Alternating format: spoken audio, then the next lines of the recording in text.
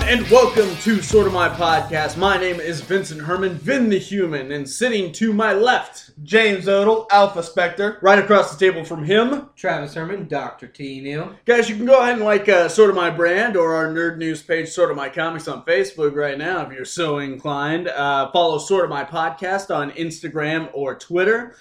You can also subscribe to the Sorta My Brand page on YouTube. We're always uploading new stuff there, and original programming is coming back eventually. You're listening to this somewhere, whether it's SoundCloud or iTunes. While you're there, why not rate, review, and comment? If you hear anything in this podcast that you want to respond to, comment on, maybe we eventually add a segment where we read your comments or answer your questions. Whatever. If you would comment. If you would comment. I'm looking at all three of you. This is where we put our comment reading section. If we had one. If we had one. And you can also find all of our personal social media shit down below. So, all right, guys. Okay, this is a weird week for me as a comic book fan because I was suspended from work. We're not going to get into all that, but this led to me not getting a paycheck for 1 week, and so I couldn't buy comics. I didn't know what to do. I brought cereal boxes to work. It just wasn't Reading the back of the cereal. I started like leaning over people's shoulder, reading their paperwork. Oh man, What that's you a great read? issue. I've offered you so many things to read. You don't have any comics. They're all wet now. Actually, no. It's not as bad. No, yeah. We'll get back to that because there was one thing that happened this week, and it kind of plays into this whole couldn't afford comics, so it's probably going to be a while before I can afford this. But I found out on Fat Man on Batman that they're releasing an extended cut of Superman the movie. Yeah. Okay, so apparently in 1982, a few years after the movie had released in theaters, they wanted to put it on TV, but it was too long for one night, so they wanted to cut it up and air it 2 nights in a row. First part and second part. But it wasn't long enough to do that with. So they added 40 extra minutes to the movie. They went to Warner Brothers. Another half of the movie. They could have heavily cut the shit down and just fucked up the movie and then threw it out on one night. But they went to Warner Brothers. They're like, hey, do you have anything for us to pad it out? And there are scenes with Superman running this whole gauntlet in Lex Luthor's lair. There are all these extra Smallville scenes. There are all these extra Lex Luthor scenes. There's a ton of Marlon Brando stuff that was cut out. So, yeah, it's apparently the one to see, and I've never heard of it before. Superman Cream Dream. You have no idea how excited I got. Dude, I was in my car, driving to work, and I was like, fuck yes! Oh, God, I can't wait to see this. It's getting released on Blu-ray. I can't remember exactly what day. October 3rd. And yeah, I'm not going to be able to get it right away. But it's less than $20. And it comes with the Richard Donner director's cut of the movie as well. And I love this type of stuff. That's why I've got these discs. Travis, you were asking me about these earlier. I have the 4-disc special edition of Superman the movie that has the original 1978 theatrical movie and the 2000 expanded edition.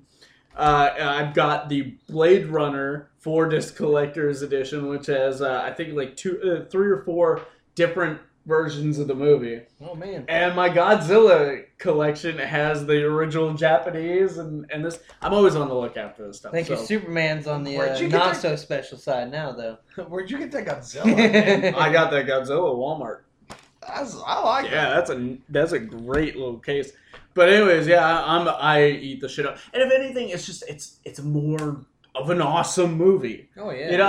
You look back on the effects are a little cheesy, but you gotta understand it was 1977 or if you don't 1978. take into consideration times when all these older movies were made, what they had to work with, people comparing the new Star Wars to the original trilogy, it's it looks so close. Yeah, it was the fucking 70s, right? So I got really excited about that, and I cannot wait till that comes out. So you've had some comics turmoil yourself. Yeah, the other day but I was getting ready to leave for work, and I'm like, it's going to be a slow day. Let me walk in, grab a couple comics, grab a trade or something, take to work with me. I have my own comic room at our apartment. Well, and one of mine and Vin's cleaning endeavors in that room, we had sorted a bunch of comics and made piles on. I have a little table. I have a plastic drawer set, another little table. Well, this plastic drawer set that had mostly Nightwing stacks on it was underneath my air conditioner unit. Like, it's one of those big 220 wall units. It started leaking inside, and I didn't know it. And it leaked all over a bunch of these comics. Like, one comic that's just fucked is the Harley Quinn Free Comic Book Day one from last year or the year before. Some others, like some of my Nightwing ones that weren't bagged and boarded are... Oh, man. Yeah, like there were some in these stacks that didn't have bags and boards. The ones that had bags and boards were mostly okay. There were a few that still got moisture inside because they were on like the bottom of the stack. Yeah. But overall, I thought it was going to be a bigger loss than it was. And going through them, it wasn't nearly as bad as I thought. But I still was worried all day at work. I'm like, God, how many comics did I lose? How much of this run? Yeah, and I was even... This was a large portion of my Nightwing run. I was trying to silver line it for you. I was like, but the ultimate point of having them is like reading them, and they'll still be legible when they dry out, so you'll still be able to read them. And I could get a couple of boards and press the comics between them to flatten them back out real good. Whatever, but, it was kind of disheartening, so I pulled the drawer set away from the wall so that it can't get dripped on anymore, moved the comics off of it, and now Vin and I have a plan to overhaul this room over the next couple of weekends. I've got a 4-phase plan. Everything's in phases these days. Actually, Travis, you've had kind of the opposite experience with comics recently, because you just started your first pull. No, I think I actually did start one that I never came back to. Oh, wait, the one at Dungeon? I think it was Dungeon Dwellers with Evil Dead 2, but I recently went and started Ash vs. Army of Darkness. Yeah, the new series, it's dynamite, right? Yeah, I had no idea. I didn't even get to read any of Evil Dead 2 except Evil Dead 2 Revenge of Hitler. And I got that one. I'm going to have to read it. I think I bought that one for you. I was like, I can't not. So, let this where are you pulling your comic books at? What's the name? It's the Inner Geek. Oh, yeah, it is. Yeah. I don't go there. I dragged him up to Ashland. So. But yeah. So that's a good choice. You'll be there at least once a month. Yeah, the Inner Geek was pretty good, man. Well, we're going to hear more about those books here in a little bit, because you're going to be talking about them and stuff. But guys, we got a beefy episode for you. We're already 10 minutes in. Our moment of banter was beefy. I was going to talk about Star Trek Discovery and the Orville, because I went ahead and watched those. Actually, I haven't seen episode 4 of the Orville yet. I haven't. Is that the one with Seth MacFarlane? Yeah, that's the... It's well, we don't have time. My Hulu account was gone. Really? Like, I couldn't recover it at all. Huh. I had to start a new one. That's but weird. It was cheaper to start a new one than to keep my old one going. Well, all right. Well, we've got so much show to get to here. And, of course, the first thing we always like to talk about is the source material for our fandom. We wouldn't have these epic Marvel movies and all these TV shows and shit if it wasn't for comic books. Odell, I think you took us out last time, right? It was either me or you, because it was just me and you. Yeah. Wasn't me. I think I'm going to go ahead and start us off this time. Guys, there were a variety of different things. One issue in particular I was going to talk about on here, but I think I'm going to save it maybe for November. I'm not real sure. Maybe I'll save it for the anniversary of the character, but I read a very important book recently, and I'm not going to tell you about it right now. What I am going to tell you about is Amazing Spider-Man number 32 and Batman the Red Death, a tie-in to the Dark Knight's Metal that is happening right now. Both of these very reminiscent of properties from each individual company that they no longer produce books for. And I'll get into why and what in a moment. Well, let's start with Spider-Man first. This is a story focused around Norman Osborn, actually, and it is titled Personal Demon.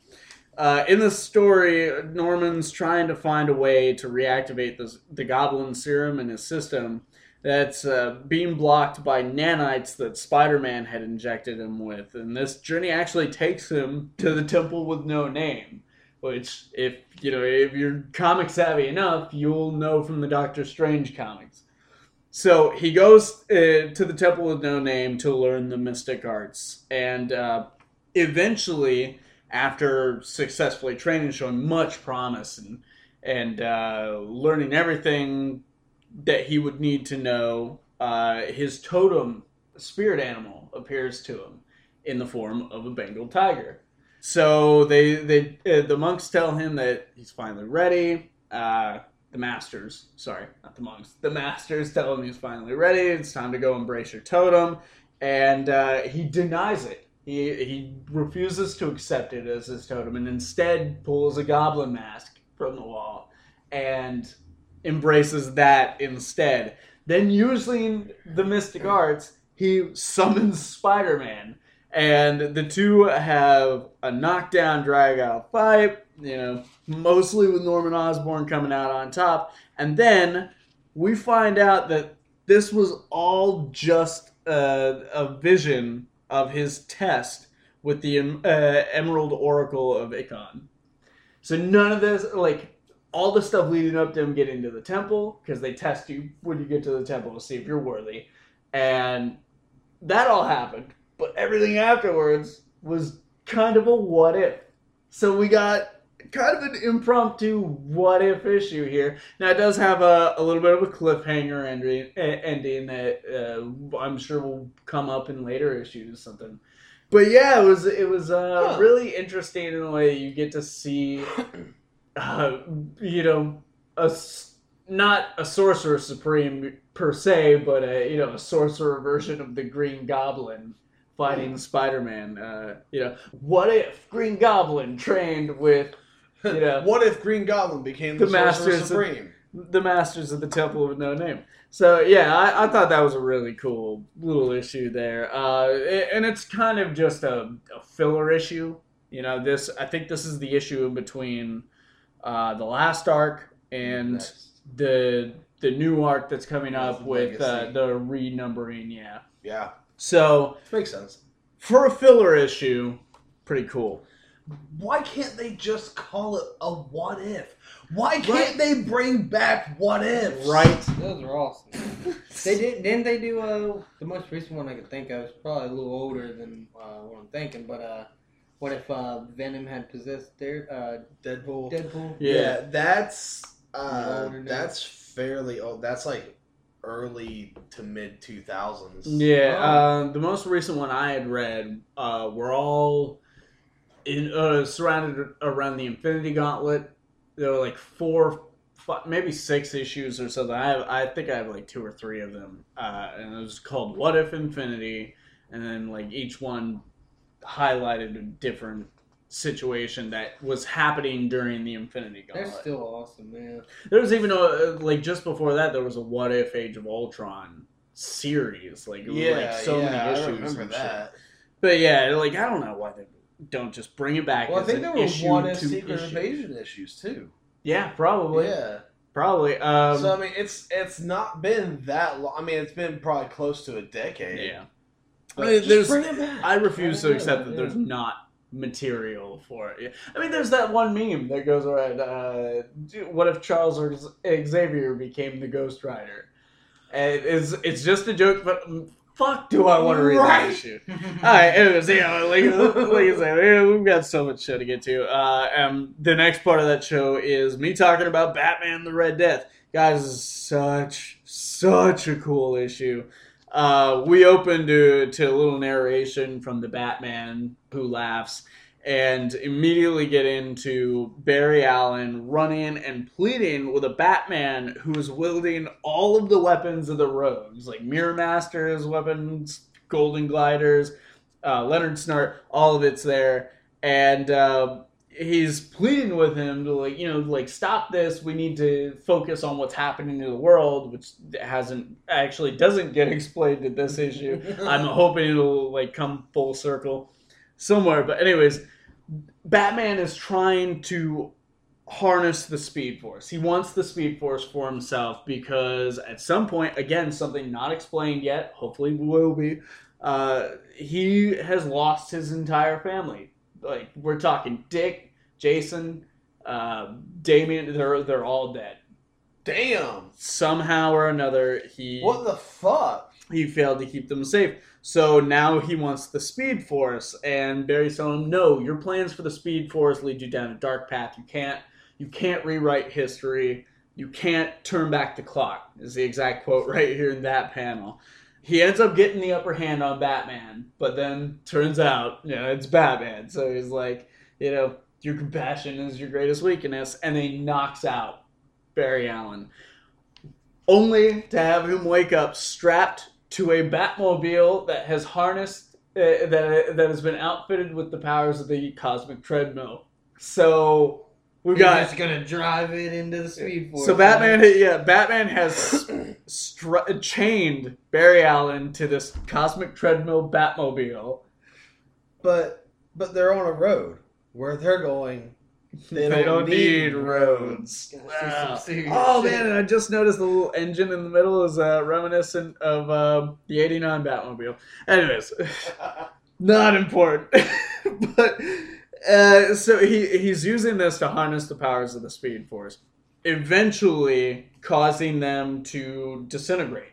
And it doesn't give us like so many months later or whatever, but we can see that Gotham City is being overrun by what look like the mutants from the Dark Knight. Scarecrow's running around and almost kills his family when out of nowhere, Batman the Red Death, the Speed Force version of Batman, rips him in half. Comes out of nowhere, rips Scarecrow in half. Okay, that is a bitch of bat symbol. Oh my god, it's so cool. And this whole one page thing says, "My name is Bruce Wayne," and then you see a little like faded red box that says, "No, Bruce, I am vengeance. Stop. I am justice. Don't. I am Batman the Red Death. Please." Yeah. So now we have this dual identity version of a speedster Batman. So cool. Definitely not afraid to kill a motherfucker. And here's the best thing. Instead of lightning, like the Speed Force energy streaks that the other ones have, it's bats. Oh my god, yes. It's bats, black bats with red outlines. So fucking cool. Right. And we can also see that not only is it internally dual identity, but externally too, because at one point his face like starts forming to Barry Allen. Barry Allen's trying to talk, and then it goes back to Bruce. He realizes though that he's too late, and that the world is gonna be torn apart. It's ending. He can't save it. When the Batman Who Laughs offers him another chance of redemption to join him in the new multiverse, a multiverse that isn't set to be doomed, because apparently all of these dark multiverse worlds are doomed. Like they're all going to be destroyed no matter what. And we pick up with Central City, where Batman the Red Death makes his appearance in front of Iris West and Wally West, and you'll have to read the rest of the issue to find out what happens next. His little run-in with fate. And that's all I'm going to give you on that one. Yeah. This was a really cool first side issue. There are so many more of these that are coming out. Batman the Murder Machine, the Batman Who Laughs. Like, I think there are like maybe 6 in total, maybe more. But awesome. Awesome lead-in. Now, when Dark Knights comes out, I'm really hoping, or like when they put out the collected version of this, I hope that they include all these like one-off tie-ins, not like the side stories in like I'm sure there'll some be of the others, but I hope these get included in like a nice fat collected edition. Yeah, I'm sure eventually there'll be like an entirety like thing, a definitive edition or something. But this was but the thing that stood out to me about this, that is another property that they don't use in DC anymore, really. Elseworlds. Yeah. Yeah, it's very reminiscent of Elseworlds, except for how the end like immediately ties into the actual main universe continuity. But like all that other stuff before that happens, before the end of the book, is just a Batman with the Speed Force who's evil on a different universe. Yeah, that's Elseworlds quality right there. So great books. I can't suggest them enough, especially any Dark Knight's Metal book so far. So Trav, why don't you go ahead and head us up next? I think I talked about the Army of Darkness ones earlier, right? Yeah. Well, we offhandedly mentioned them.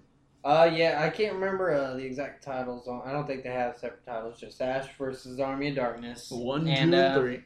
I'm assuming I may have to read a couple other issues that lead up to this. As soon as the comic book starts, Ashley Williams is a teacher at a high school. Whoa. Yeah, he has his metal hand, which is so it's after the movie Army of Darkness. So he has the metal hand from the Renaissance. So he's yeah, that's all it gives you at first. He's a teacher. Eventually, he's teaching a history class because he's been throughout history. It's like a little nod, Yeah. But he ends up talking to, I think, like a supervisor or a superintendent. And then that's when you find out why he's there. He's supposed to be there for possible like evil outbreak happening, and so he's being straightforward with all the kids, like, who read for the Necronomicon? And he's not like being, not trying to be sly about it at all. Classic, like he just like drops it. Yeah, who the fuck did it? Right? Yeah, he's like, best way to fight this thing is head on. So. And at the same time, while he's at this high school, trying to figure out if there's a Necronomicon there, what's happening, you see these like a couple panels of people in like a military room, and they're like, TPO is there, and it's the promised one. He's the promised one from the Necronomicon. Then it goes, in between, going back between Ash's story, you'll see these people in this military room talking about TPO and everything. It goes back to Ash at the high school, and out of the science lab, a ton of frogs, from dissecting, come jumping out, and he knocks all them off him or whatever. But a freaking giant frog comes out and has a huge tongue and whips him up and tries to eat one of the kids from his classroom. Like a Deadite type frog. Yeah, it's possessed by the Necronomicon. It can do a lot of different things. Mainly, he can take possession of in the show, it takes over his car. His car becomes that's right. Yep. really cool kind of, Deadite, I guess. But yeah, he gets attacked by a giant frog. He slays that, and it's like overnight. It's almost daytime, like while they're there fighting that frog, and all these kids are going to be coming to school here in like 1 hour. So the military team ends up crashing in the school building. They're like, we know what's been going on. We've been tracking it. And apparently, this military team is called SMART, S-M-A-R-T, like S-MART. Yeah. And it's a military team called SMART. And it tracks all the way back to where he went to the Renaissance in Army of Darkness. Oh, my God. And they've been training people to fight like Ash. With the whole, from the 1400s. With the whole, jab. The scene, kick. Yeah, and they do that, and then it's so fucking useless. All the other shit is useless, except for the last move. And it shows in a bunch of panels how they're progressing over the decades and everything, and there's the 1400s of them. It's kind of like Renaissance or whatever. Yeah, and then it moves closer to Civil War times. They're coming out of helicopters and stuff with chainsaws and all kinds of stuff. You mean World War? Because they wouldn't have had that shit during the Civil War. Well, I mean, during Captain America Civil War times. It covers a lot of I can't remember what the other eras were, but it shows a bunch of them, and they've been trying to find the promised one ever since hundreds. Yeah. And now they finally found him out of high school. And that's about where I left off. That was awesome. Yeah, that's pretty cool. Yeah, it's pretty rad.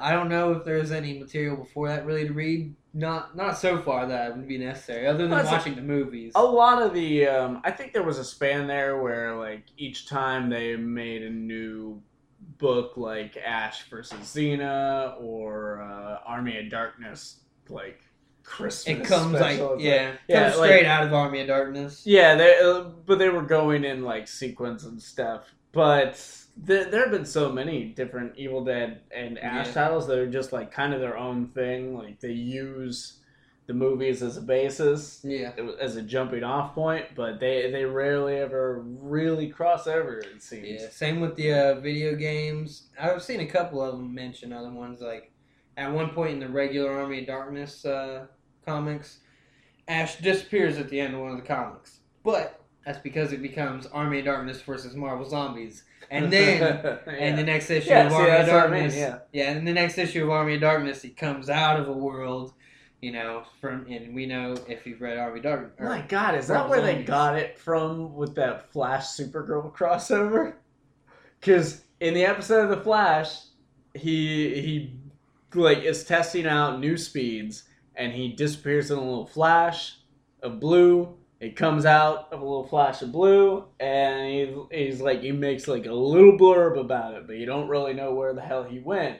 And then there's whole story. Turns out, like a month later, like they air the Supergirl crossover episode which was a Supergirl episode, and that's when we find out where he went. Dude, that whole time, it's exactly the same thing. Yeah, so that's pretty cool. You love it when, that stuff's got to tie around. I bet people who were reading, like, Army of Darkness, you're like, oh, where the hell did he go? And then they, see Marvel Zombies on the shelf with Ash on the cover. And fuck, they did the same thing in fucking Harley Quinn. Because Harley Quinn and Power Girl end up getting sucked into this portal when they come out. Like, Harley Quinn, or Power Girl's in a wedding dress, and Harley Quinn's got this, like, weird thing going on, and, like, they make a reference to it, and then they just get back to what they're doing. And then they released a series called Power Girl Harley Quinn, where they show what happened in between that time. Anyways, all right. So we're getting a little sidetracked here. I got one more book, and it's a one-shot, basically, other than... Okay, it's a one-shot called Spider-Man and Batman. And then the second one is called Batman and Spider-Man.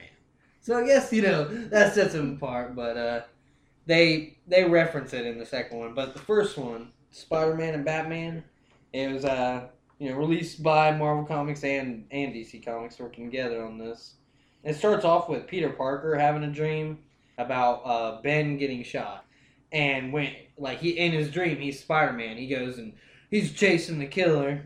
And when he finally catches the perp, it shows like a little close-up of his mouth. And he's white skinned and he's got a big smile. And then it goes to Bruce Wayne having a dream. He's having the same kind of dream about his parents getting shot in the alley.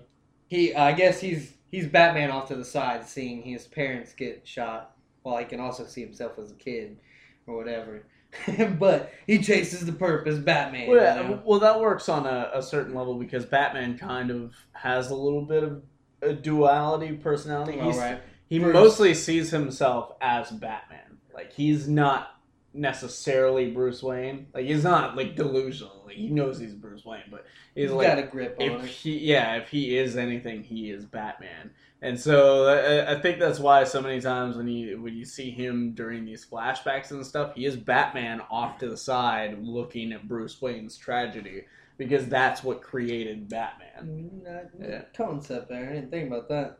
That's actually the first time I thought about it, is, you could see little Bruce Wayne and him off to the side.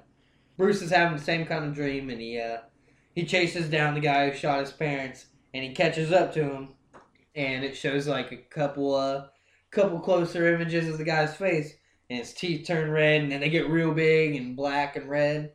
Then he wakes up, just like Peter Parker woke up as soon as they catch the perp, and they both, after waking up, they just go out on a night of, like, they're like, I gotta get this out of my system. I gotta go patrol, Yeah. You gotta do something right now. So it turns out when Peter Parker left after having that dream, he went to a lab in Gotham. I think it's Ravencroft Institute is where they're at. That's what it's called. Okay. I think that's a Spider-Man thing. And her name is Ashley Kafka is the scientist he's working with. And they have, what's his name, Cletus Cassidy? Yeah.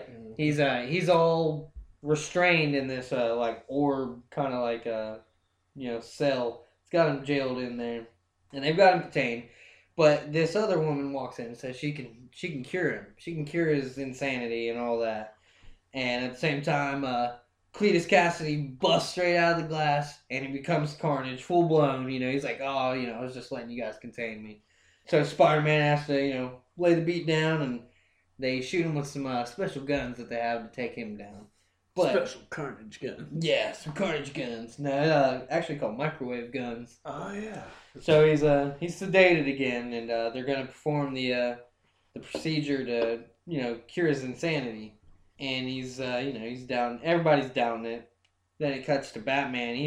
He's chasing the Joker in Gotham, and eventually he catches Joker, and he gets sent to Arkham Asylum. And that scientist shows up there too. She's like, I can cure his insanity, and so she starts leading this campaign with the Joker and Cletus Cassidy together, tamed. Like, she cured them both. And she's, like, having press conferences in front of people and everything.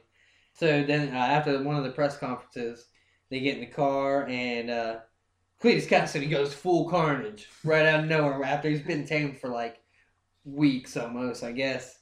Like, before they had the press conference. And Joker, he's really cured. He's actually cured. But Carnage captures Joker and takes off with him. And I guess his idea is to work together. He's wanted to work together with the Joker for a long time, and so they start talking. And Carnage puts like a little bit of symbiote into his nose, and it goes into like the chip that cured him, and he blows it up, and so Joker's normal again. And as soon as he starts acting sane again, they don't get along. I guess starts acting insane. I just realized I said that. He's a little confused. But as soon as Joker starts being his regular old self again, him and Carnage don't get along at all. The Joker is all about the show of it, and Carnage is about like killing as many people as possible. Is like basically how he's saying it. He's like, why don't we just take out this entire world as soon as we want? And Joker's like, there's more theater to it. So, they end up getting into a big fight. You end up seeing, how's it go? You end up seeing Batman and Spider-Man, like, on a rooftop, and they agree to start working together. And they end up at where the Joker and Carnage are at. Because they heard about the press conference and all that. And Joker and Carnage are fighting at the same time as Batman and Spider-Man get there. And they all end up fighting each other, Well, no, I guess Batman starts fighting Carnage, and Spider-Man starts fighting Joker, and it seems like their traits and abilities are like what's perfect to take them down in these moments for some reason. Like Spider-Man gets Joker easily, and Batman predicts Carnage easily for some reason. And I think it has to do with the dreams that they're having at the beginning. Like they know this guy, like they've thought of him for years. Because they were both seeing, in Peter Parker's dream, he was seeing the Joker as the one who shot Uncle Ben. And Batman saw, Cletus Cassidy as the one who shot his family. There's not really a surprise ending to it all, I'd say. I won't tell the rest of it, really, but at one point when they go Batman and Spider-Man go their separate ways, they don't talk. It's a big awkward moment, and all they do is end up shaking hands and leaving. Yeah. I think the thing I love the most about this is that it doesn't treat it like it's like two universes colliding. It's kind of another Elseworld situation. Like it's like they're in the same town. Yeah, it just so happens that this is a universe where Batman and Spider-Man both coexist. It's an Elseworld meets What If. Yes. Oh my God. How cool would that be? The fuck. Like Come on, guys. Yeah. All right. Well, that's a good book. I can't wait to talk about the second one because you're ready to go on that. The first one's called what is it? Disordered Minds, and the second one you're gonna see some Fisk and Ra's al Ghul. No, nice, nice. All right, Odell. Let's see what you got. Continuing with my whole something old, something new. I unfortunately don't have anything borrowed that I've read up until now. I got a ton of shit. Dude, I have like 7 different graphic novels that I've borrowed from Bob to try to get through right now. Yeah. Kingdom Come is next on my borrowed list. Oh yeah, get to that. I actually have that one. I've never read it. Oh yeah, get to that one. That's gonna be reading Watchmen for next time. Finish reading Watchmen, Trav, and then go on to Kingdom Come. I'm gonna have to hit it up. So my something old. It's not that old. It's like I'd say early 90s. Well, no, late 90s, 97. Oh yeah. So it's called Flash Plus, and as far as I can tell, this was the only Flash Plus that was made. So, yeah, no, they did a bunch of. They had like a Robin Plus, which had Impulse in it. That's the only one I've ever seen, but I know there are more out there. But it's Flash plus Nightwing, and there's a story behind me getting this comic or searching for it. I saw a meme of all things where Nightwing once beat the Flash out of a maze. Yeah. And I'm like, I've got to find this fucking comic. Like, I have to find this. And I finally found it in a dollar bin, and it made my fucking day. And I've had it for about a year now, and I finally got around to reading it. It's actually a lot of fun. So it's Wally West Flash, not Barry Allen. Is Barry's dead at this time? I believe so. Yeah. So Wally, it's Ginger Wally, is the Flash. Yeah, the original Wally West. Yeah. So every year, Wally and Dick go on a vacation.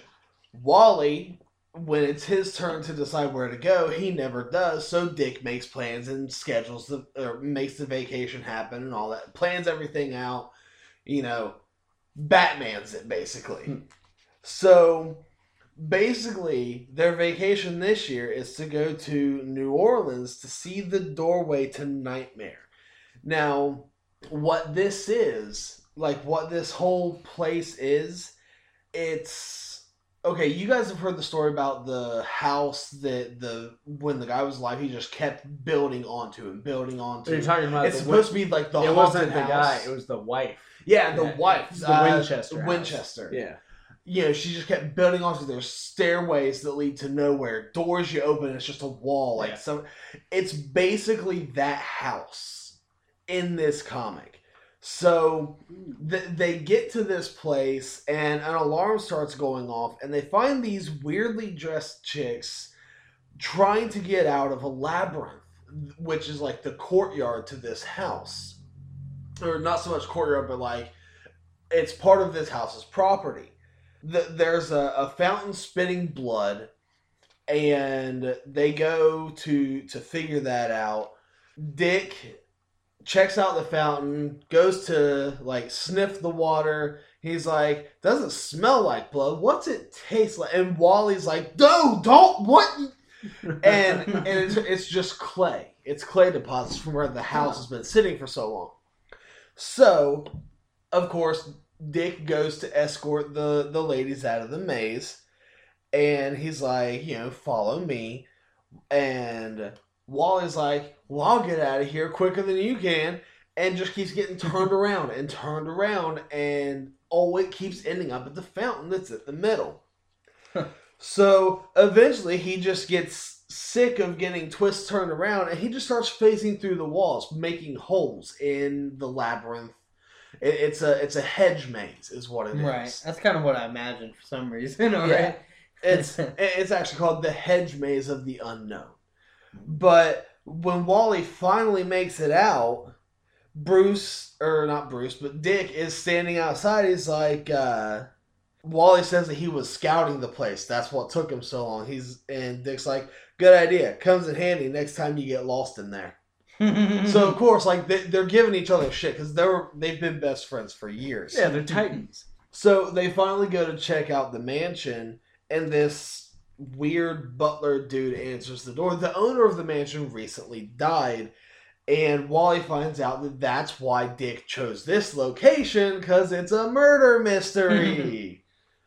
And, like, this guy just gives off the butler guy gives off the creepiest vibes. Right, it's kind of be It's like, it's such a shame. Weirdo, not Alfred. Yeah. Yeah. We'll call him Weirdo, not Alfred. Like, he has a name. Nope. I just never committed it to memory. It's gonna be like a strangers on a train. You don't know who murdered who. But like this, we get a 1-page spread of this whole place, and they've just been adding on to it and adding on to it's it. like a clusterfuck of buildings. Yeah, that's exactly what it is. And so, they're going through... That's actually what it's called. Welcome to the clusterfuck of buildings. So the town just kind of got out of hand. It's like, you know what? Let's just add another building over there. But how are we going to connect? Just knock down a wall. Just put it in sideways. We got room going like 30 feet up and left. Build a house. Where do we put this one? It's an octagon. Just stack them. Just start stacking them. Nobody's using the fountain anymore. But so they're going through, they find the doors that lead to nowhere. Then they find a door that leads to somewhere. And then they find the chicks that they helped out of the hedge maze. They got lost in the house this time. Like, and one's a ginger, one's a blonde. And so the blonde must be leading the way. I don't know what's going on with these chicks, but now they're lost in here. So they finally make their way to the big courtyard in the middle of all of these buildings that make this house. And they're baffled by how many buildings, how many doors there really are here. And they notice that there's like a center location.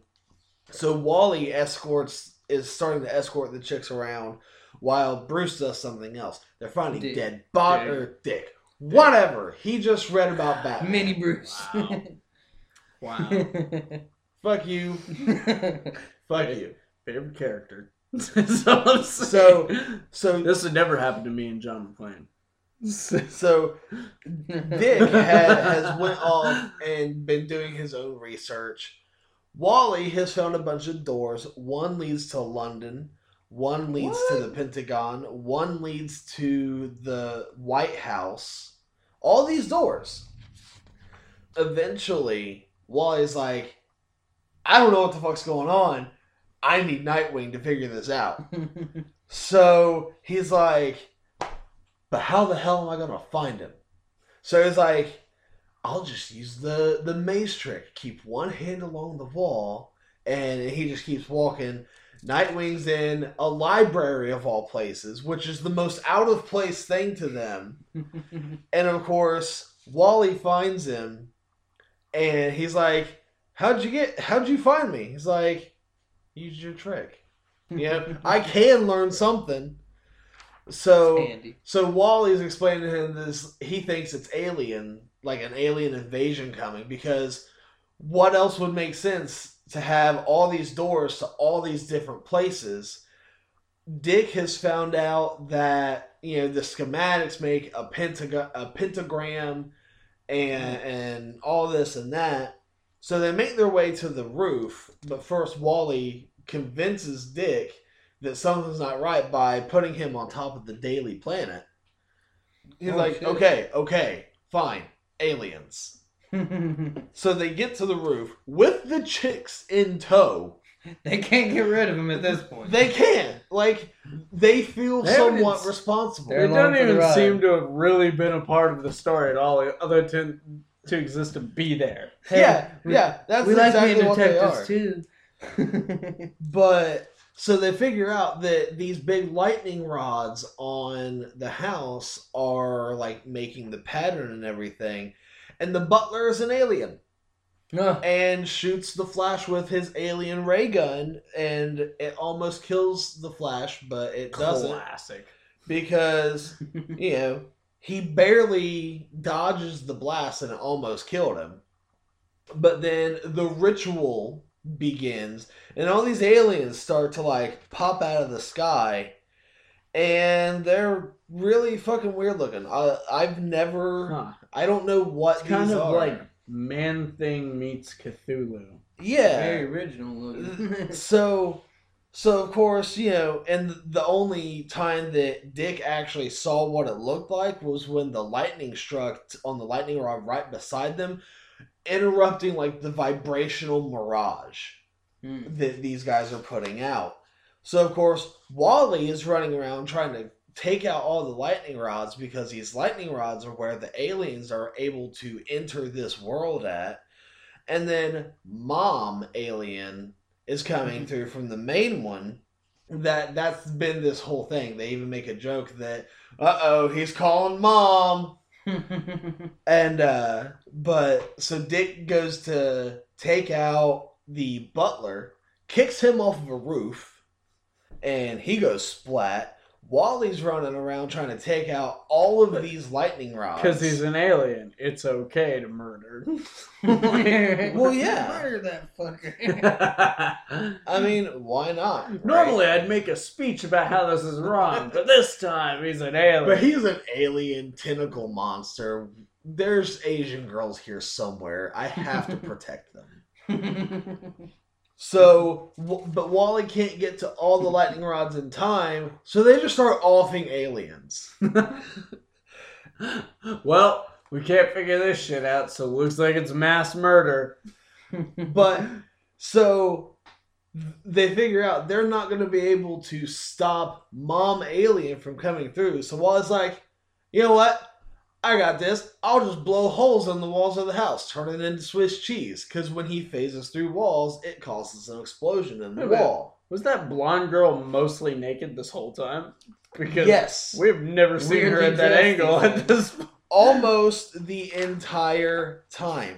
Back here at the beginning. Almost. Oh, okay, yeah, that's pretty much obvious. the entire Holy shit, time. Yeah, how did I miss all that throughout this book?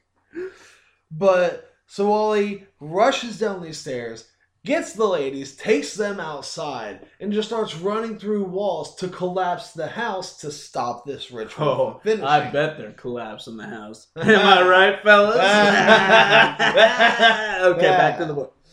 So finally, he succeeds. And I was wrong. Dick didn't kill the butler. He got struck by lightning and melted. And Dick wasn't Dick the whole time. It was actually Bruce. No, but he just sits back and watched. He's like, fried squid. Oh, God. So it's not such an asshole after all. But they realize... an asshole. Wally realizes that after doing all of this, he gets to a point of the house away from Dick that he's not able to get him and take him to safety. So Dick just jumps off the roof, does a somersault, and over to Wally. Wally catches him by the arm. He's like, the Flying Graysons would be so proud. I know I am. Those were Wally's words.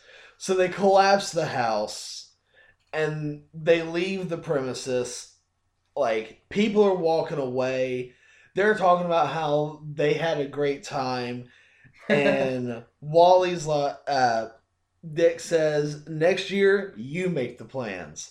Well, I was like, don't worry about that, my friend. I will.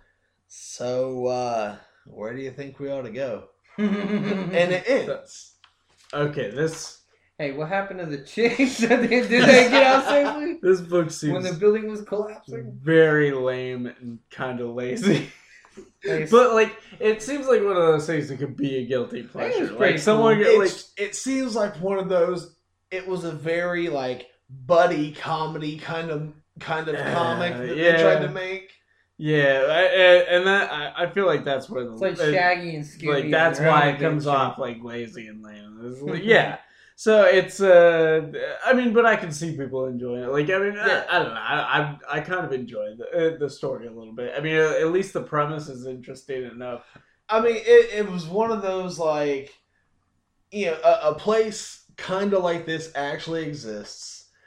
It's possible that it's not ghosts that it's haunted by, but it's played by aliens. What the fuck is this? What happened to this? But it was fun in its own rights. Yeah. Like, my big thing was reading this to be like, so how do you beat him out of a labyrinth? Yeah. And it's like... Yeah, and I mean, that's interesting enough to get anyone involved in a book. But, right there. you know, I enjoyed it. I laughed. I'm like, that was kind of dumb. But then I laughed again, so it was okay. So that was my something old. My something new. Kind of keeping in tune with last time. Taking a note from Vinny here. I'm going to talk about the same book twice in a row. At least it's not 7, 8, 14 times in a row. Yeah, but you know what? Okay, alright. You brought this up, and I was gonna respond in the message, but I wanted to save it for the podcast. Okay, at least my Supermanings vary.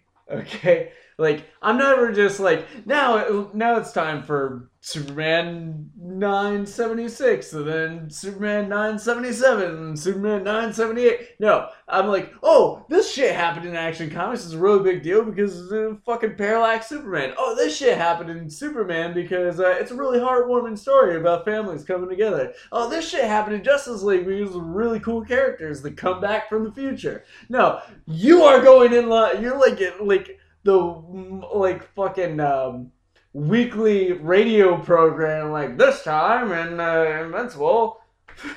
Do you want to know what happens when they fight on the surface of the sun or not? Yeah. Yeah, because we both know I'm not starting this book anytime soon. So. I found my trade that you can start with. Okay. Yeah. Okay, so if you guys listened to me talk about Invincible last time, you knew that the fight in outer space went to the surface of the sun with Thrag and Mark fighting on the surface of the sun. And that's exactly where we start. There's no lead in. You read the last issue. We're picking up right there. 4 panels of fist fighting on the fucking sun. No, what we open up to. Yeah. The entire comic. It's monochromatic for most of it. Is on the surface of the sun. Because of how bright it is on the sun, yeah. But what's going on here is... Okay, so everyone has, like, the communication devices that they have to allow them to, like, telepathically communicate without actually having telepathy. So they're, like, going back and forth being like, you're doing this for all the wrong reasons. You saw that, like, my dad's a good leader. You know, we're doing the right thing by expanding the Viltrum Empire. You're using all your kids as cannon fodder. You know, you have nothing to fight for. You have everything to lose and nothing to gain. You know, and whereas Mark is expressing to him, like, he has everything to fight for, everything to live for. So, like, going through all of this, like, there are sunspots happening, explosions on the surface of the sun. Like, they're each trying to get away from the other by flying away. They drag each other down. Like, they are just straight up, like, that they graze the surface of the sun, and their back just starts to boil. And they're naked. You fight on the surface of the sun, see if your clothes stay intact. Yeah, well, no, I mean, it makes absolute total sense. Just like, I'm only just now noticing that they're naked. Their clothes were not prepared for that fight, but they were. But... The thing is, one guy still got his mustache. Yeah, I haven't figured out why they still have hair. Whole book starts to fall apart. But, you know, Mark's explaining to him, he's like, the only thing you need to know is you're not allowed to live. And Thrag says, oh hell, as he carries him into the sun. Into the inner layers. Innards of the sun. Think of the sun as like an ocean of fiery death. They dive into the ocean. There's a lot of plasma. And of course, and they come up, and, you know, they're burnt to hell. Yeah. Like, and you can see like this physical deterioration starting to happen to each of them through the intense heat going underneath and everything else. And by going underneath, their comm devices fry. So they can no longer hear each other. So it all becomes a monologue from Mark where he's saying, I wish you could hear me. I wish you could know what I was saying to you. And goes on, he's like, no one's coming for you. No one cares that you're about to die. There is nothing here for you. And Robot sends one of his suits in to cover Mark to give him a brief advantage where he just starts beating. Robot has suits that can survive on the sun? Not for long. Okay. But like, he just starts beating the hell out of Thrag. Thrag starts punching pieces off of the suit. There's like molten sun liquid splashing everywhere. Like more sun eruptions, and like through the whole thing, you can still see like their bodies deteriorating the whole time. Down to like muscle, and at one point, like they come back up from underneath, and like there's no lips, there's like little face, there's no nose. You can now see the like tendons and and they're still fighting, And Mark is still going on with his internal monologue saying, the Viltrumites have found their place on Earth. The Viltrumites are going to flourish. They're going to grow because of what they've done, not because of what he's done. There's a new way of life for them. They can be happy. And Thrag punches Mark away and tries to fly away. And the one-eyed alien that's been one of Mark's best friends comes to the rescue after Mark delivers one, like, ridiculous blow to Thrag as he goes down into the sun. He's like, I only wish that I could see you come to your end. And so the alien carries him back, which for some reason, I still can't figure out how the alien was completely unharmed going to rescue Mark. Yeah. But, like, nothing. And we see, like, an extra crispy Mark laying on a hovering hospital gurney on the space station, and everyone's worried, like they don't know what's going on.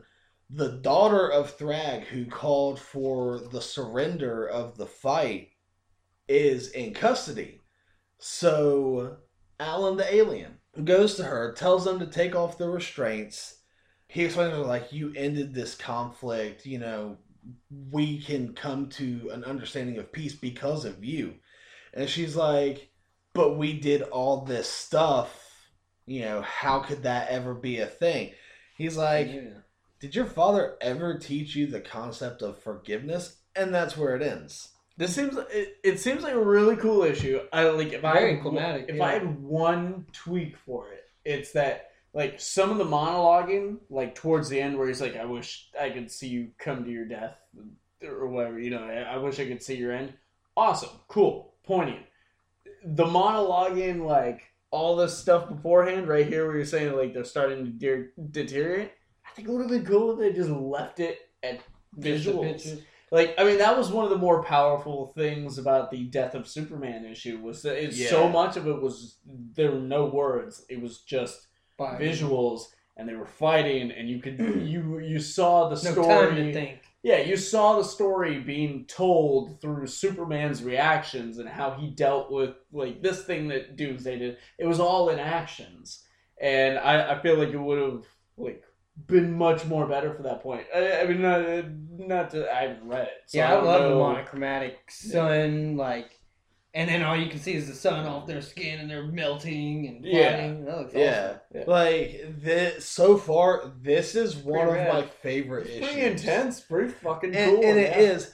And one of the best parts is, like, the internal monologuing that Mark's doing, like, through all that fighting, adds a intense layer of depth, because Mark realizes, like, he's dying here too. Yeah. Like that's the whole thing about it. That's what I'm saying. That's another thing. You can see that in the visuals. Like you can see that in the panels and all that. And the rest of the monologuing and stuff that if you've read up to this point, you can pretty much put all that together for yourself. You can pretty much monologue that shit to yourself while you're reading it. Like, let the visuals do the storytelling is all I was saying with that. I mean, it doesn't take anything away from it. Right. That they put the monologuing in. It's just, I don't know. I have that preference. I feel like the artwork can tell a story well enough. I can. Well, because the other really thing, cool fucking visuals in this book. The other thing I think it helps is like the scenes where they become basically unrecognizable. Yeah. Oh yeah, so that's true. It kind of helps you keep track. Basically, like two red skulls just fighting each which building guy. So it kind of helps you keep track of who's who. Yeah, because without that, you're just almost at a loss on some of these panels as to who's punching who's throwing, who's biting, like what's... And like who's got sunburst off the top of my head, I don't think I could come up with anything that they could do to separate the two, but like maybe even just a different shade. Like this guy's this shade of orange, this guy's this shade of orange. You know? Like just so different that you can tell the difference, but not so different that it's like why would he be that color underneath? You know? Yeah. Anyways, all right. Really cool issue though. Yeah. Okay, so that leads us into the thing that spawns out of all these comics, and that's all this fucking nerd news. There's so much of it out there these days. So many things happening, and we like to take care of that in a segment we call Phone Booth News. It's time for the news, the Phone Booth News. That's right, guys. This is where we try to give you the news faster than Deadpool can change his clothes, which gives us 3 minutes, 45 seconds, according to the Deadpool 2 teaser trailer. All right, so Odell is here on the clock. Let me get over to my... Of course I crossed a bunch of shit out. That only makes it way more confusing. All right. Finger on the button and let me know when you go. And go. In video game news, you can get your very own special Celebi when you buy Pokemon Gold or Silver from the Nintendo eShop. Now, you can hold on to this code until the new Ultra Sun or Ultra Moon comes out, or burn it up real quick on the current Sun and Moon versions. In comics news, 2 crossovers of interest are coming in December from Marvel and DC. The first, Super Sons of Tomorrow from writer Peter J. Tomasi, is a 4-part story spanning Superman, Super Sons, and Teen Titans, and sees the unknown Batman of Tomorrow come back in time to prevent Superboy from causing millions to die. In Marvel, Venom Incorporated, a 6-part story beginning with Venom Incorporated Alpha, rotating between ASM and Venom, and ending with Venom Incorporated Omega, is kicked off with characters you've likely never heard of and affects names you know and love, while seeming to focus on the Mania symbiote.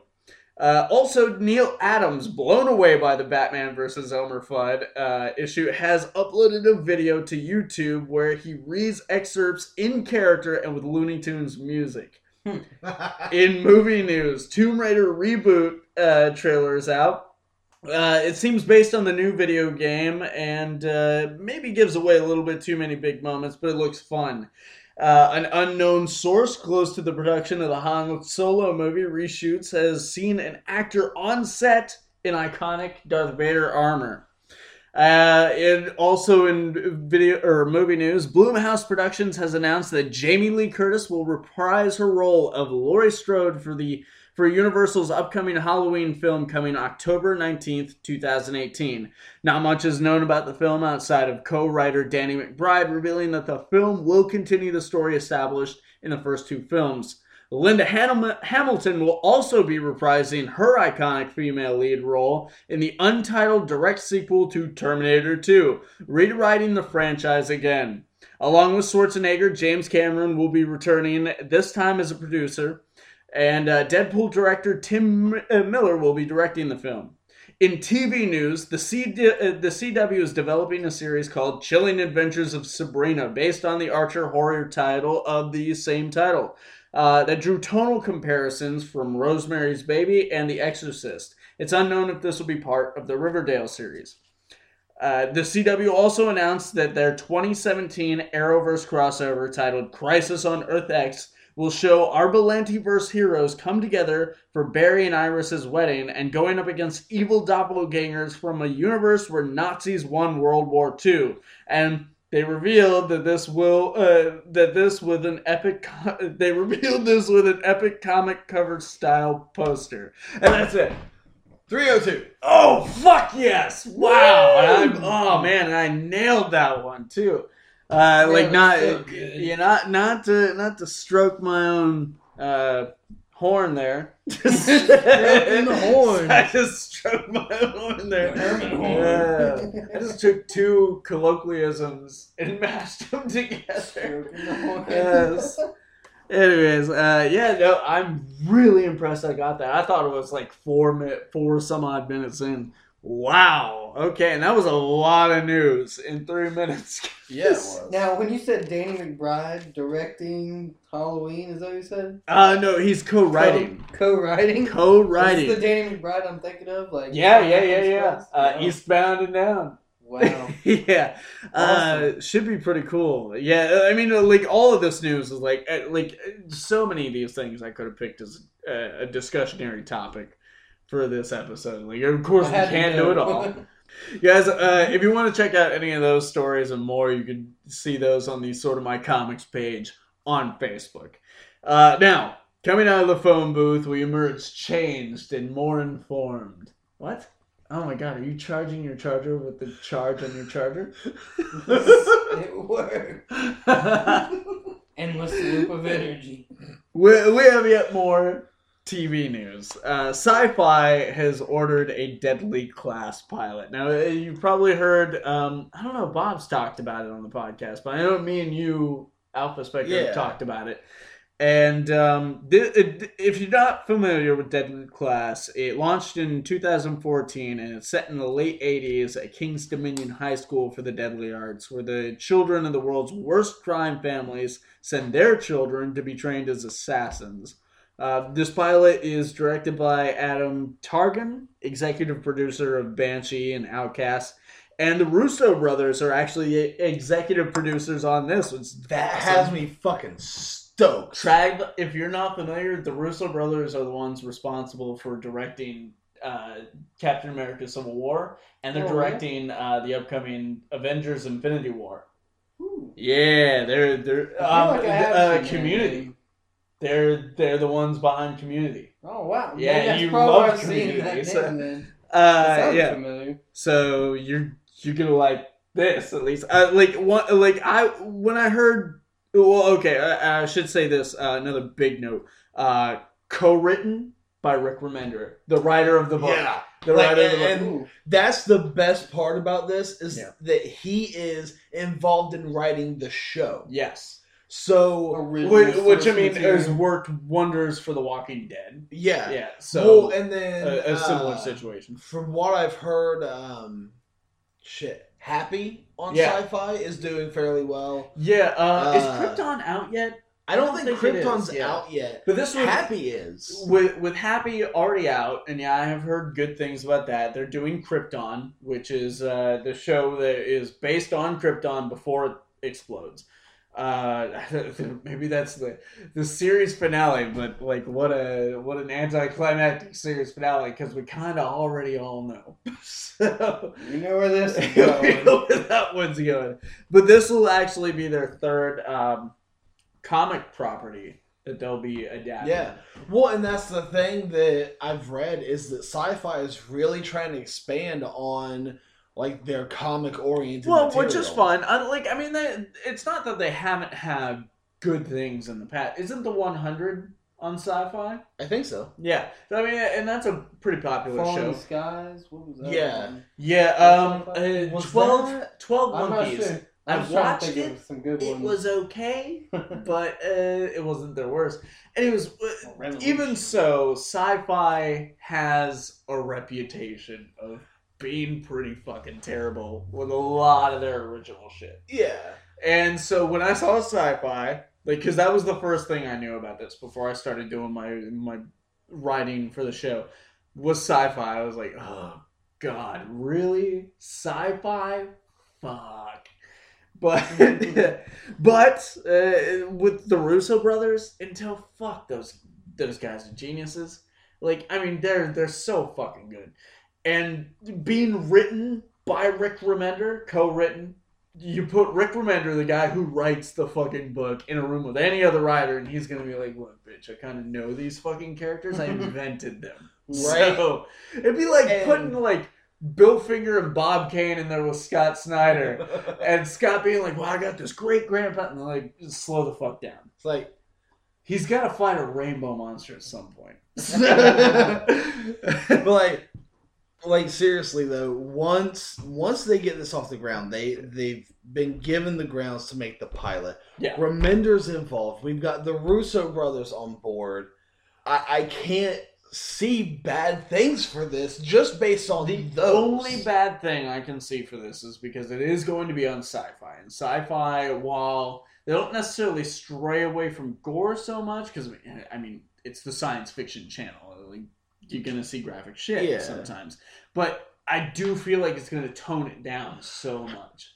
Like, a lot. I can see that. Like, okay, this is the only Remender like series that I've read. There's a couple I haven't, but this is the only one that's like the least graphic. We're talking about a series at one point our main character vomits and diarrheas all over himself. Or is it just diarrhea? I don't remember. It's just diarrhea. But it's like all over the fucking place. It's everywhere. A graphic scene. Just shit. And I mean, like, the cursing is a big deal. The drugs are a huge deal.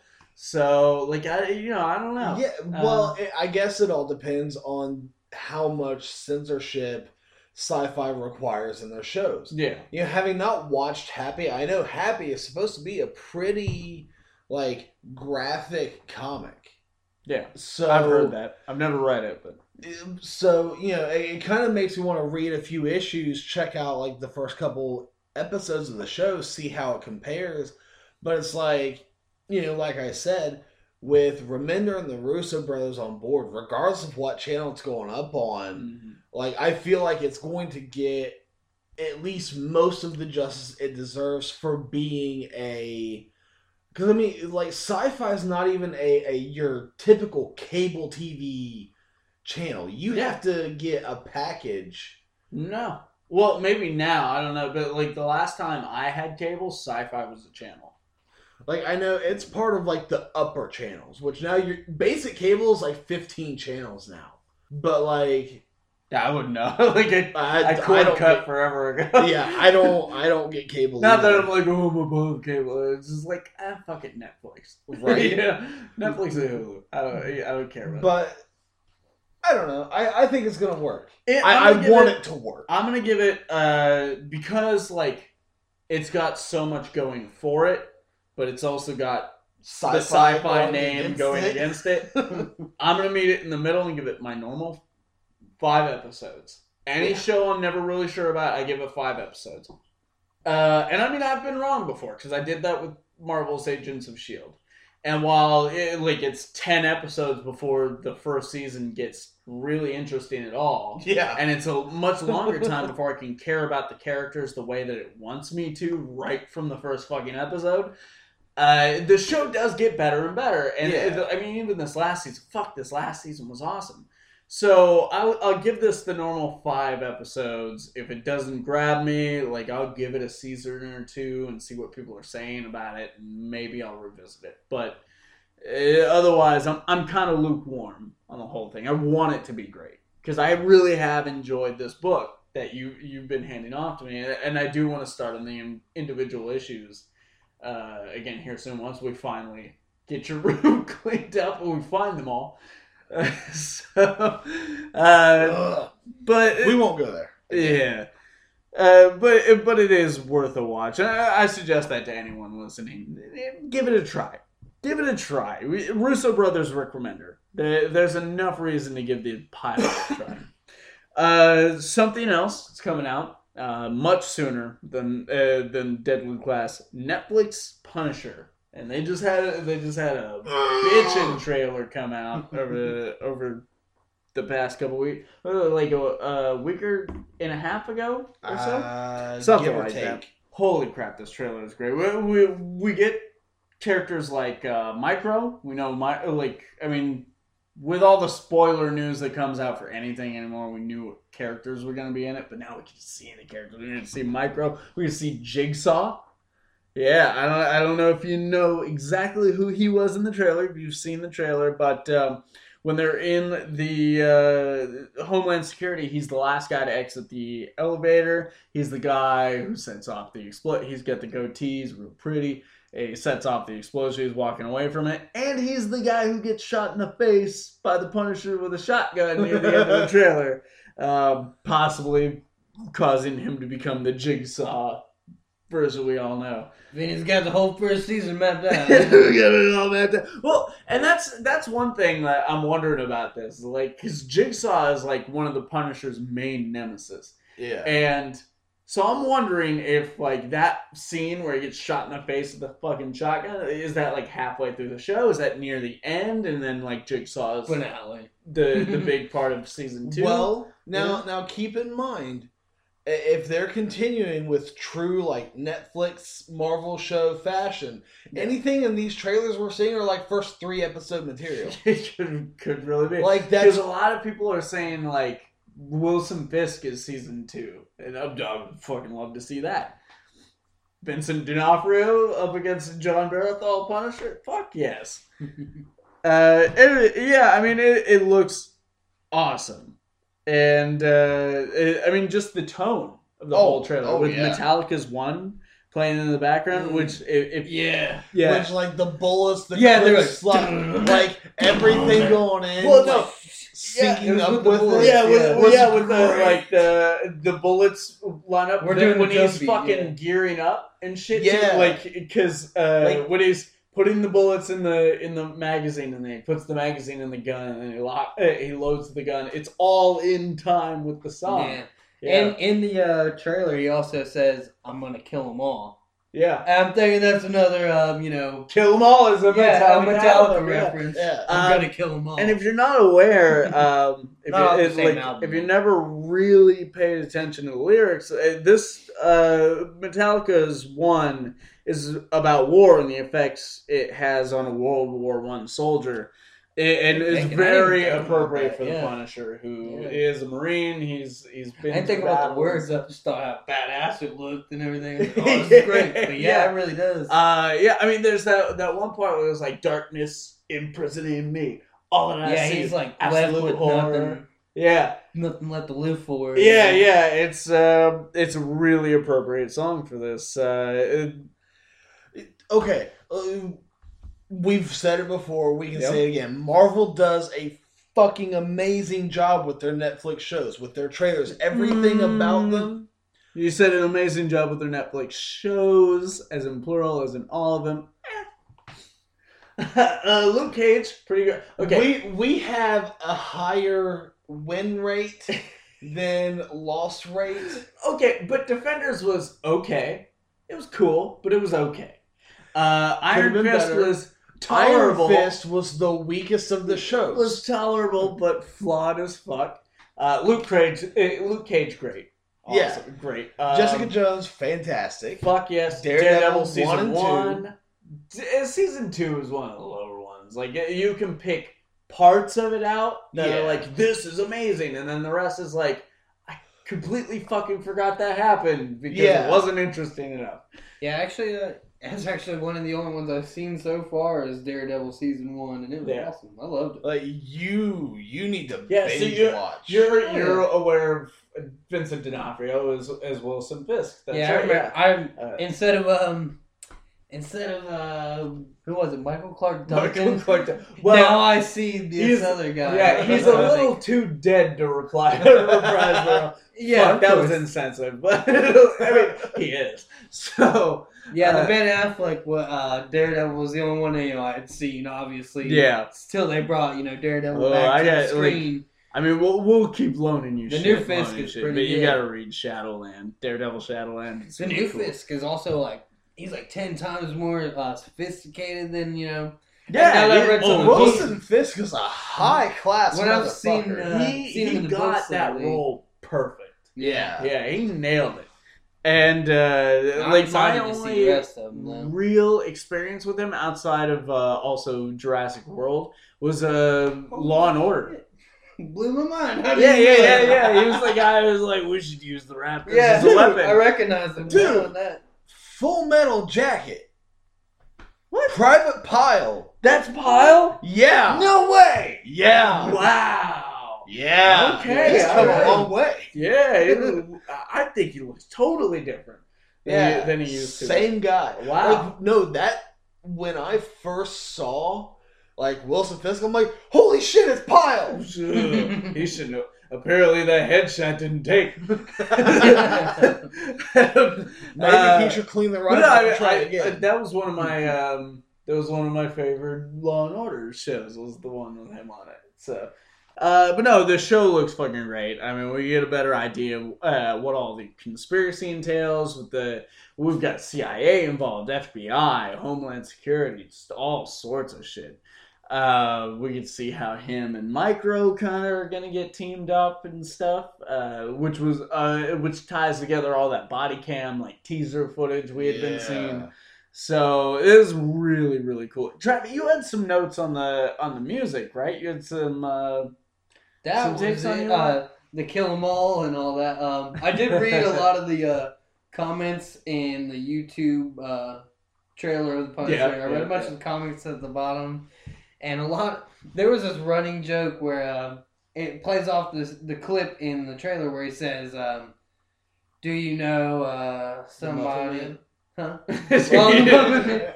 Yeah, basically. And the bad guy's like, "Fuck! I wanted to say that the show's so bad now." The bad guy's like, "I'm not sure. I don't know." And he's like, "Fair enough." No. Yeah, no, you're about right. Yeah, you're. They're following this basic dialogue, and they keep turning it into a joke in the comments section. It's like he's at a restaurant, and the woman asks, he asks his friend what he wants, and he's like, "Oh, I don't know." He's like, "Fair enough." Shoots his friend at the table. Yeah. But I love that so much. It was awesome because there's that one line where they're you hear the commander or whatever say fire at will. And then you hear the Punisher say, I'd be glad to. Or happy to, or something like that. Yeah. Oh, no. Be my pleasure. And it was like, oh my god! That's such a great Punisher line. And then the fair enough. Because, normally, in a situation where you got, the hero, I use the word hero loosely involving the Punisher, interrogating someone for information, there's usually this drawn-out thing. Even in the Thomas Jane Punisher, he does the whole, burning the steak, and then, he touches him with the popsicle and shit. He does some ruthless shit, man. In general. But this Punisher is the Punisher because, he's like, who's the fucking guy? And the guy's like, I don't know. He's like, fine. Kills him. It's just dead. He's like, well, he's not gonna tell me. I don't want to do all this shit. So. I say he has no time to extort an answer out of someone else.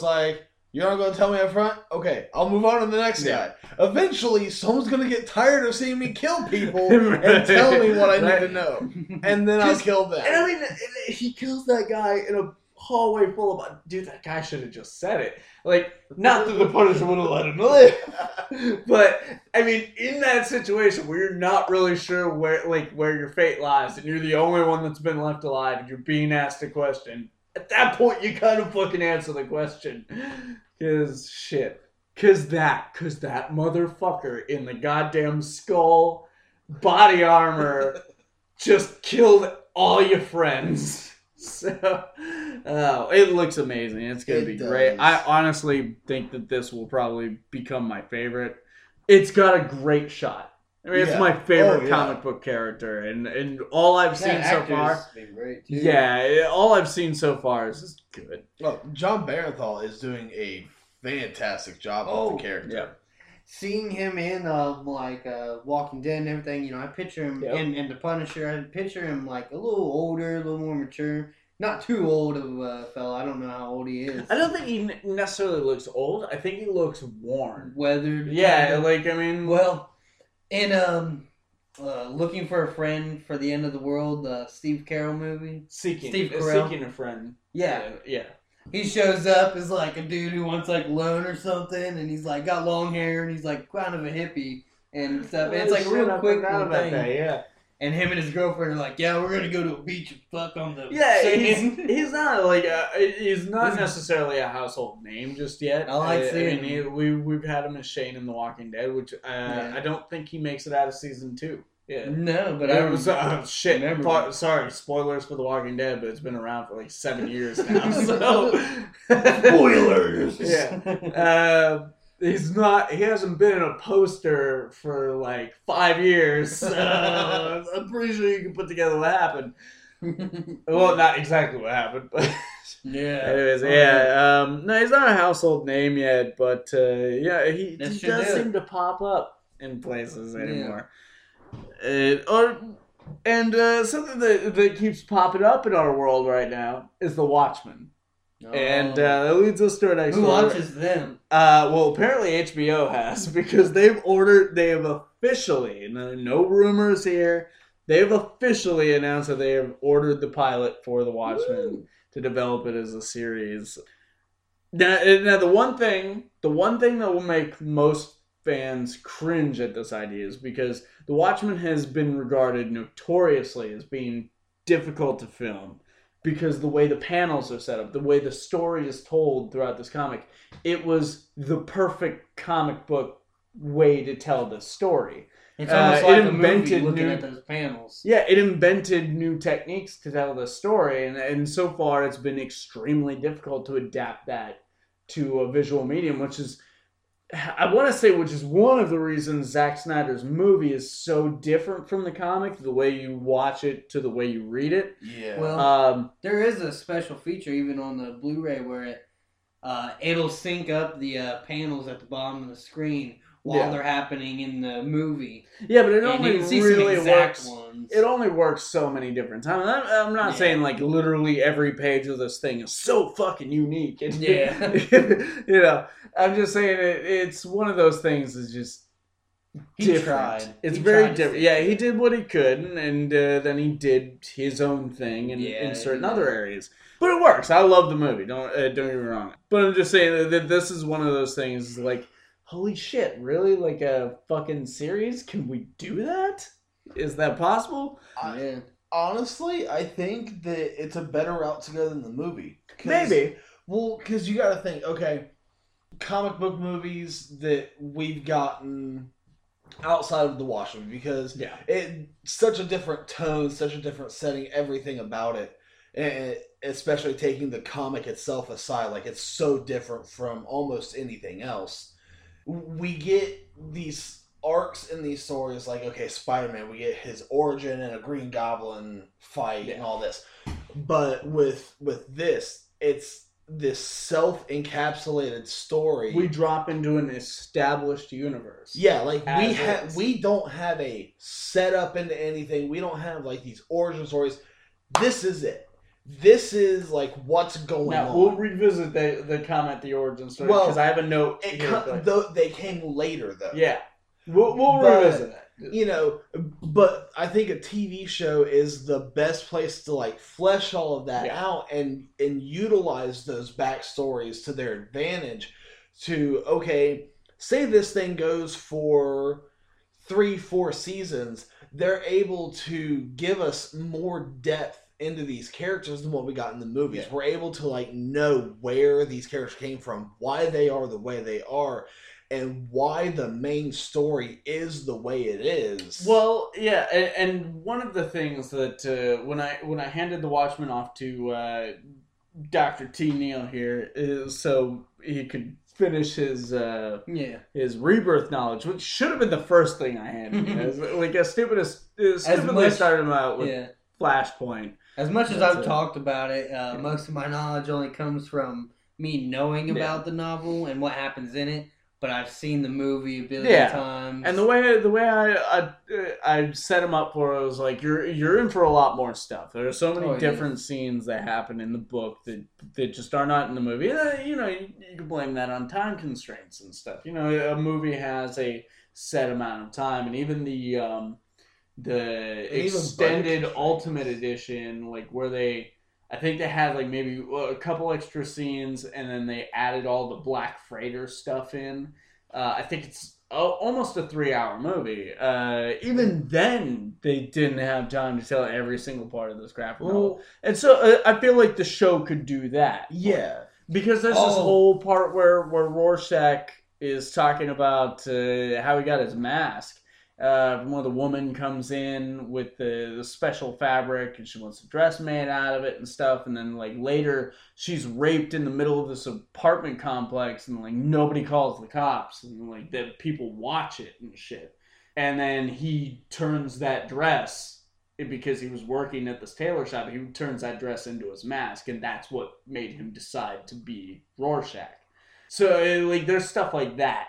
Maybe we'll get in the show, and it's HBO, so they're not going to shy away from rape. Well, they're not going to shy away from anything. There's nothing too graphic for HBO. Well, Alan Moore and who's the other guy? Dave Gibbons. Who wrote that? He did that. Well, they're not going to have any hand in it. Alan Moore wrote it. Dave Gibbons did the art. Oh, yeah. Okay. Alan Moore you won't hear a quote about this from Alan Moore because he's fucking done with all adaptations of any of his work. Yeah, he did the V for Vendetta. He did League of Extraordinary Gentlemen, From Hell, which is also a movie. Yep. And everyone has pretty well butchered his work. More or less. Except outside of V for Vendetta was probably the closest V for Vendetta was pretty damn great. And then Zack Snyder did a good job, as we've said. Yeah. Like, I mean, the movie as a movie is just awesome. I didn't know that was Zack Snyder. But if you take the movie as a separate entity with grounds based in, like, the Watchmen, like, graphic novel. Yeah. We have to state it as that because, it came out in 12 issues, but everyone knows it as the graphic novel, the complete story. Yeah. So that's the grounds for this, but it has its own thing, almost like the MCU, things like Comparing it based on the comic book, it's a pretty good adaptation. And I think a way better rewrite at the end, where it's Manhattan instead of a random monster from Yeah, well, yeah. I just realized that you hadn't read it. We've already talked about this. I already knew about it. Oh, okay. But I haven't gotten to read it. But if you look at it as just a movie standing on its own, it's a pretty fucking awesome movie. Yeah. But then we've got Before Watchmen, which was a series that came out, I want to say, was it 2014? No, it had to have been earlier than that. Yeah, at least a little earlier. Like 2010, bro. I was gonna say, I want to say it was like around 2010, maybe. I'm just thinking of like the eras I was buying comics. I was buying Spider-Man. It was while I was in high school, so it was definitely like 2009. Yeah, okay, it was around 2008, 2009, somewhere around there. Because I remember my friend over the school news that they had, he had to do a skit for it, and he did it as a Rorschach's Journal. Yeah. And while each different series, because they had a Silk Spectre series, a Minutemen series, they had the Comedian, Dr. Manhattan, Ozymandias, Rorschach, and I think a Night Owl. I think there was a Night Owl series.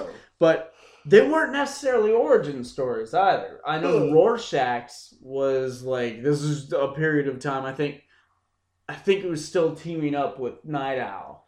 Over the course of this story. Night Owl. There was a Moloch and a dollar bill. Yeah, the old. Oh yeah, they did do separate series. We had Comedian and Rorschach, and it's Moloch. Whatever. Minutemen, Dr. Manhattan, Rorschach had his own. Yeah. Night Owl, Silk Spectre, Ozymandias, Moloch, Dollar Bill, and that was it. Yeah. And now I do know Ozymandias's was an origin story. Well, at least the first issue goes into his origin story. It should have all started with Hooded Justice because apparently he's the first declared hero in the universe. Yeah. And then the older Night Owl was supposed to be the second one. Oh, really? Damn. Yeah. See, I was in the ballpark around because I thought it was around the time I was buying Harley Quinn. Anyways. Oh, I was thinking of the movie. Yeah. Anyways, like, would it be sensible for them? Maybe not like the first season is going to be the before Watchmen stuff, like but like. To implement the things from before Watchmen in the places where they fit. And maybe tell, like, the first few episodes, like, tell the Minutemen story. Like, would it not be sensible to use this because not only do you have plenty to work with in just the 12 issues of the Watchmen, but you have, like, all these other 4-part, 5-part, 6-part series, like these 7 or 8 different books to work with too, and they are established continuity. So, and I'm not saying bring in any of the Rebirth stuff. Right. You don't have to do that. That's fucking out there. That's way too much. Well, with it being is it Damon Lindelof that's going to direct it? Yeah, I think so. I think that's what they said. I fully trust it because I'm a huge fan of Lost. What? Okay, Lost yeah. He's a co-creator of Lost. Yeah. He even has a blurb on the back of the Watchmen novel. It says the greatest piece of popular fiction ever produced. He's a huge fan, and he was inspired by Watchmen before he even made Lost. He went on to make a couple other great shows I can't remember right now. But with him being able to do flashbacks and jumping back to he'll come up with a question at the first episode of the series, and then you won't find out the answer to it till the third season. Be like, oh my gosh. Well, isn't he the one that made the statement that with the Watchmen being such an influential and critical piece of comic history, he's been so leery to leery to touch this unless he knows that it can be done right, that it can be done justice.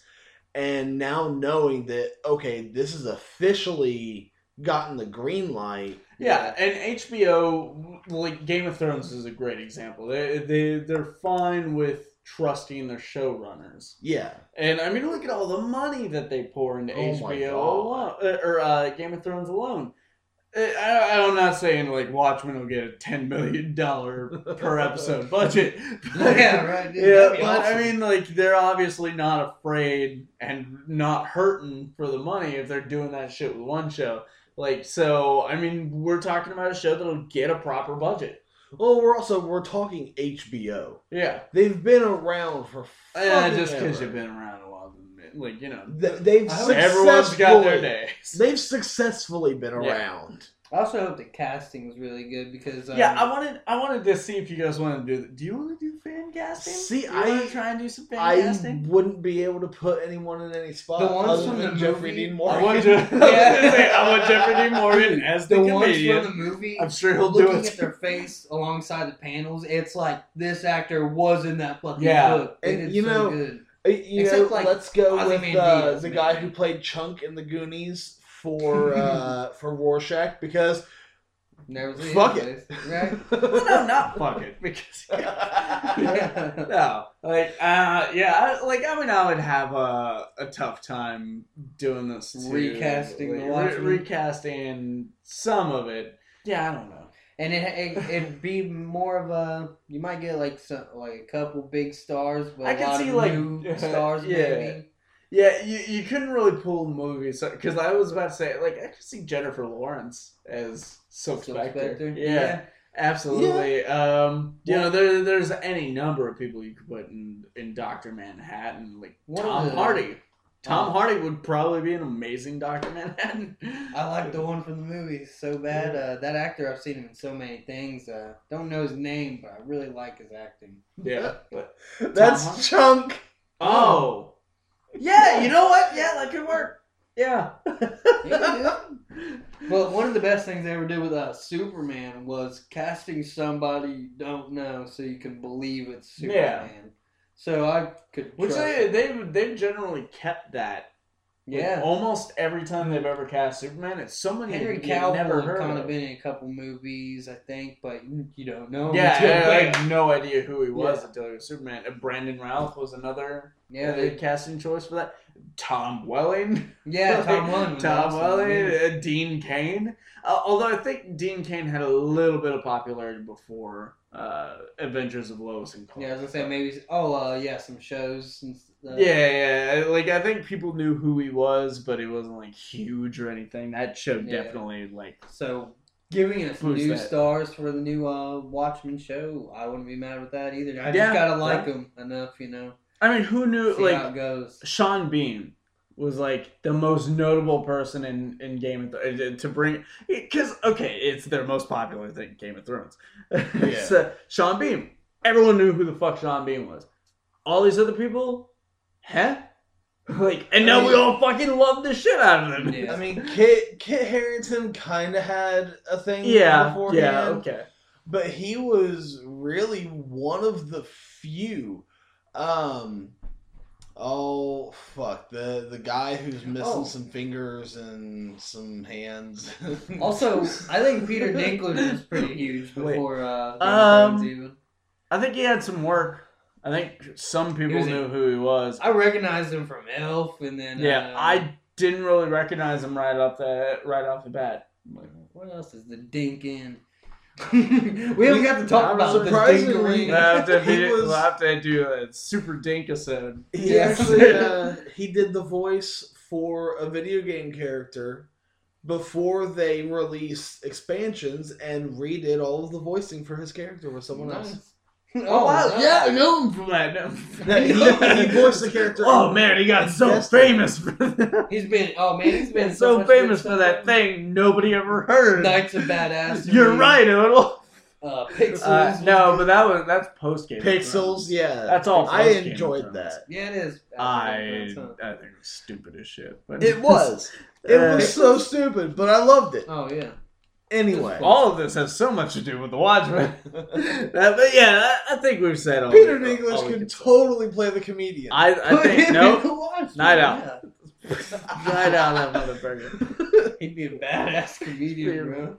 Oh my god, I would love that. Yeah, really? Not because I take him seriously. Not even like, the little person is like the comedian. No, I would seriously respect him as an actor. That would be awesome. It's getting to a point like the part he had in X-Men. What was it? Apocalypse? Was it Days of Future Past? No, it was Days of Future, not Apocalypse. It was Days of Future Past. I don't know. I don't remember. Yeah, he wasn't in Apocalypse, but that is not a part for a little person. Like in the comics, that character is not a little person. And he's changing roles, because he's so fucking good, you know. Like people are like, oh, fucking Peter Dinklage. I don't care if he's being cast as Andre the Giant. He's so damn good. Okay, so find a way to make it fucking awesome. You know? Yeah. You know what? Right? We're gonna redo Luke Cage. Who should we get as the actor? Peter Dinklage. Peter Dinklage. It's just the hero of Harlem. Why not? He's the Dink. You know what? Yeah, let's redo Big Trouble in Little China. Peter Dinklage. All parts. Man. Every part. It's gonna Bruce play. Campbell was in one. Oh no, not that. I was thinking of Escape from LA. Just some Kurt Russell stuff. Escape from the Super Dinkerine. Welcome to the Dinkerine, bitch. Alright. So, welcome to the Thunder Dink. Welcome to the Thunder Dink. Or the Dinker Dome. The Dinker Dome. Yes. No. Well. Okay. Now that sounds too much like the Dimsdale Dimmadome. I'm Doug Dimmadome. what is it? Dinkleberg. Yeah. After this episode, Dinkledale would be rival. After this episode, like meetings for like making movies and shows, they're gonna be like, we need somebody to come in and work on this, and they come in, they're like, dink it. Dink it up. That'll change your movie. 2 words for you. Dink it. Oh, fuck.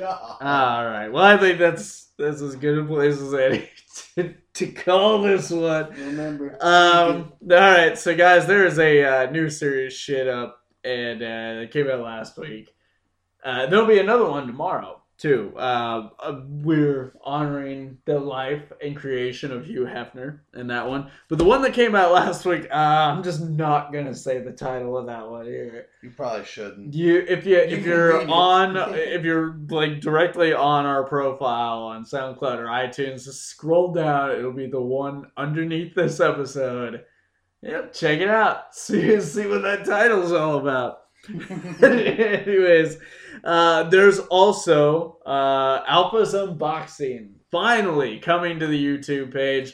It was just going to be a quick, jump cut edit job where, I just like cut it up a bit and put it out there. But then I actually started getting a little creative, and now it's a whole fucking That's got a theme song. It's got a theme song. It's got background music from Dr. T. Neal. Now it's another one of the Sort of My Brand productions. Yes, it is actually. I've moved it up. Now, okay, like these first few episodes are a little rocky, but dude's getting better at it, and we've discussed like ways he can do the show live that won't like be a nightmare for editing and will be more translatable. So give these first few episodes a try. They are good. My editing, like for this type of shit, I'm gonna show you actually. I wish I'd have shown you before we started recording, but I'm gonna show you what I have done. Okay. And I think you'll like it. Anyways, that is coming to the YouTube page, so look forward to that and more original programming in the future once the Sort of My Brand Rebirth Initiative Phase 3 hits. Woo! By the time this comes out on YouTube, it'll be Phase 6. So, I don't know where it all ends. It's an ever-changing tapestry. But you guys like this podcast there down below. Leave any comments. Like we said at the top of the show, get involved with the conversation. Let us know what you thought about what we thought about any of the things that other people have thought about. So, give us a new segment for the show. Yeah, really. Like, I would love to do a comments or questions segment with the people who actually listen to this. Like, even if it's the same 3 people each time. Like, we don't care. Right? Yeah, I don't care. 10-minute podcast is Joy from Sydney. Why can't we have our Shane Taylor segment? Right. So, guys, again, my name is Vincent Herman, Vin the Human. Sitting to my left, James Odell, Alpha Spectre. And to my right, Travis Herman, Dr. T. Neal. And I think it's time to play that Surface of the Sun outro music.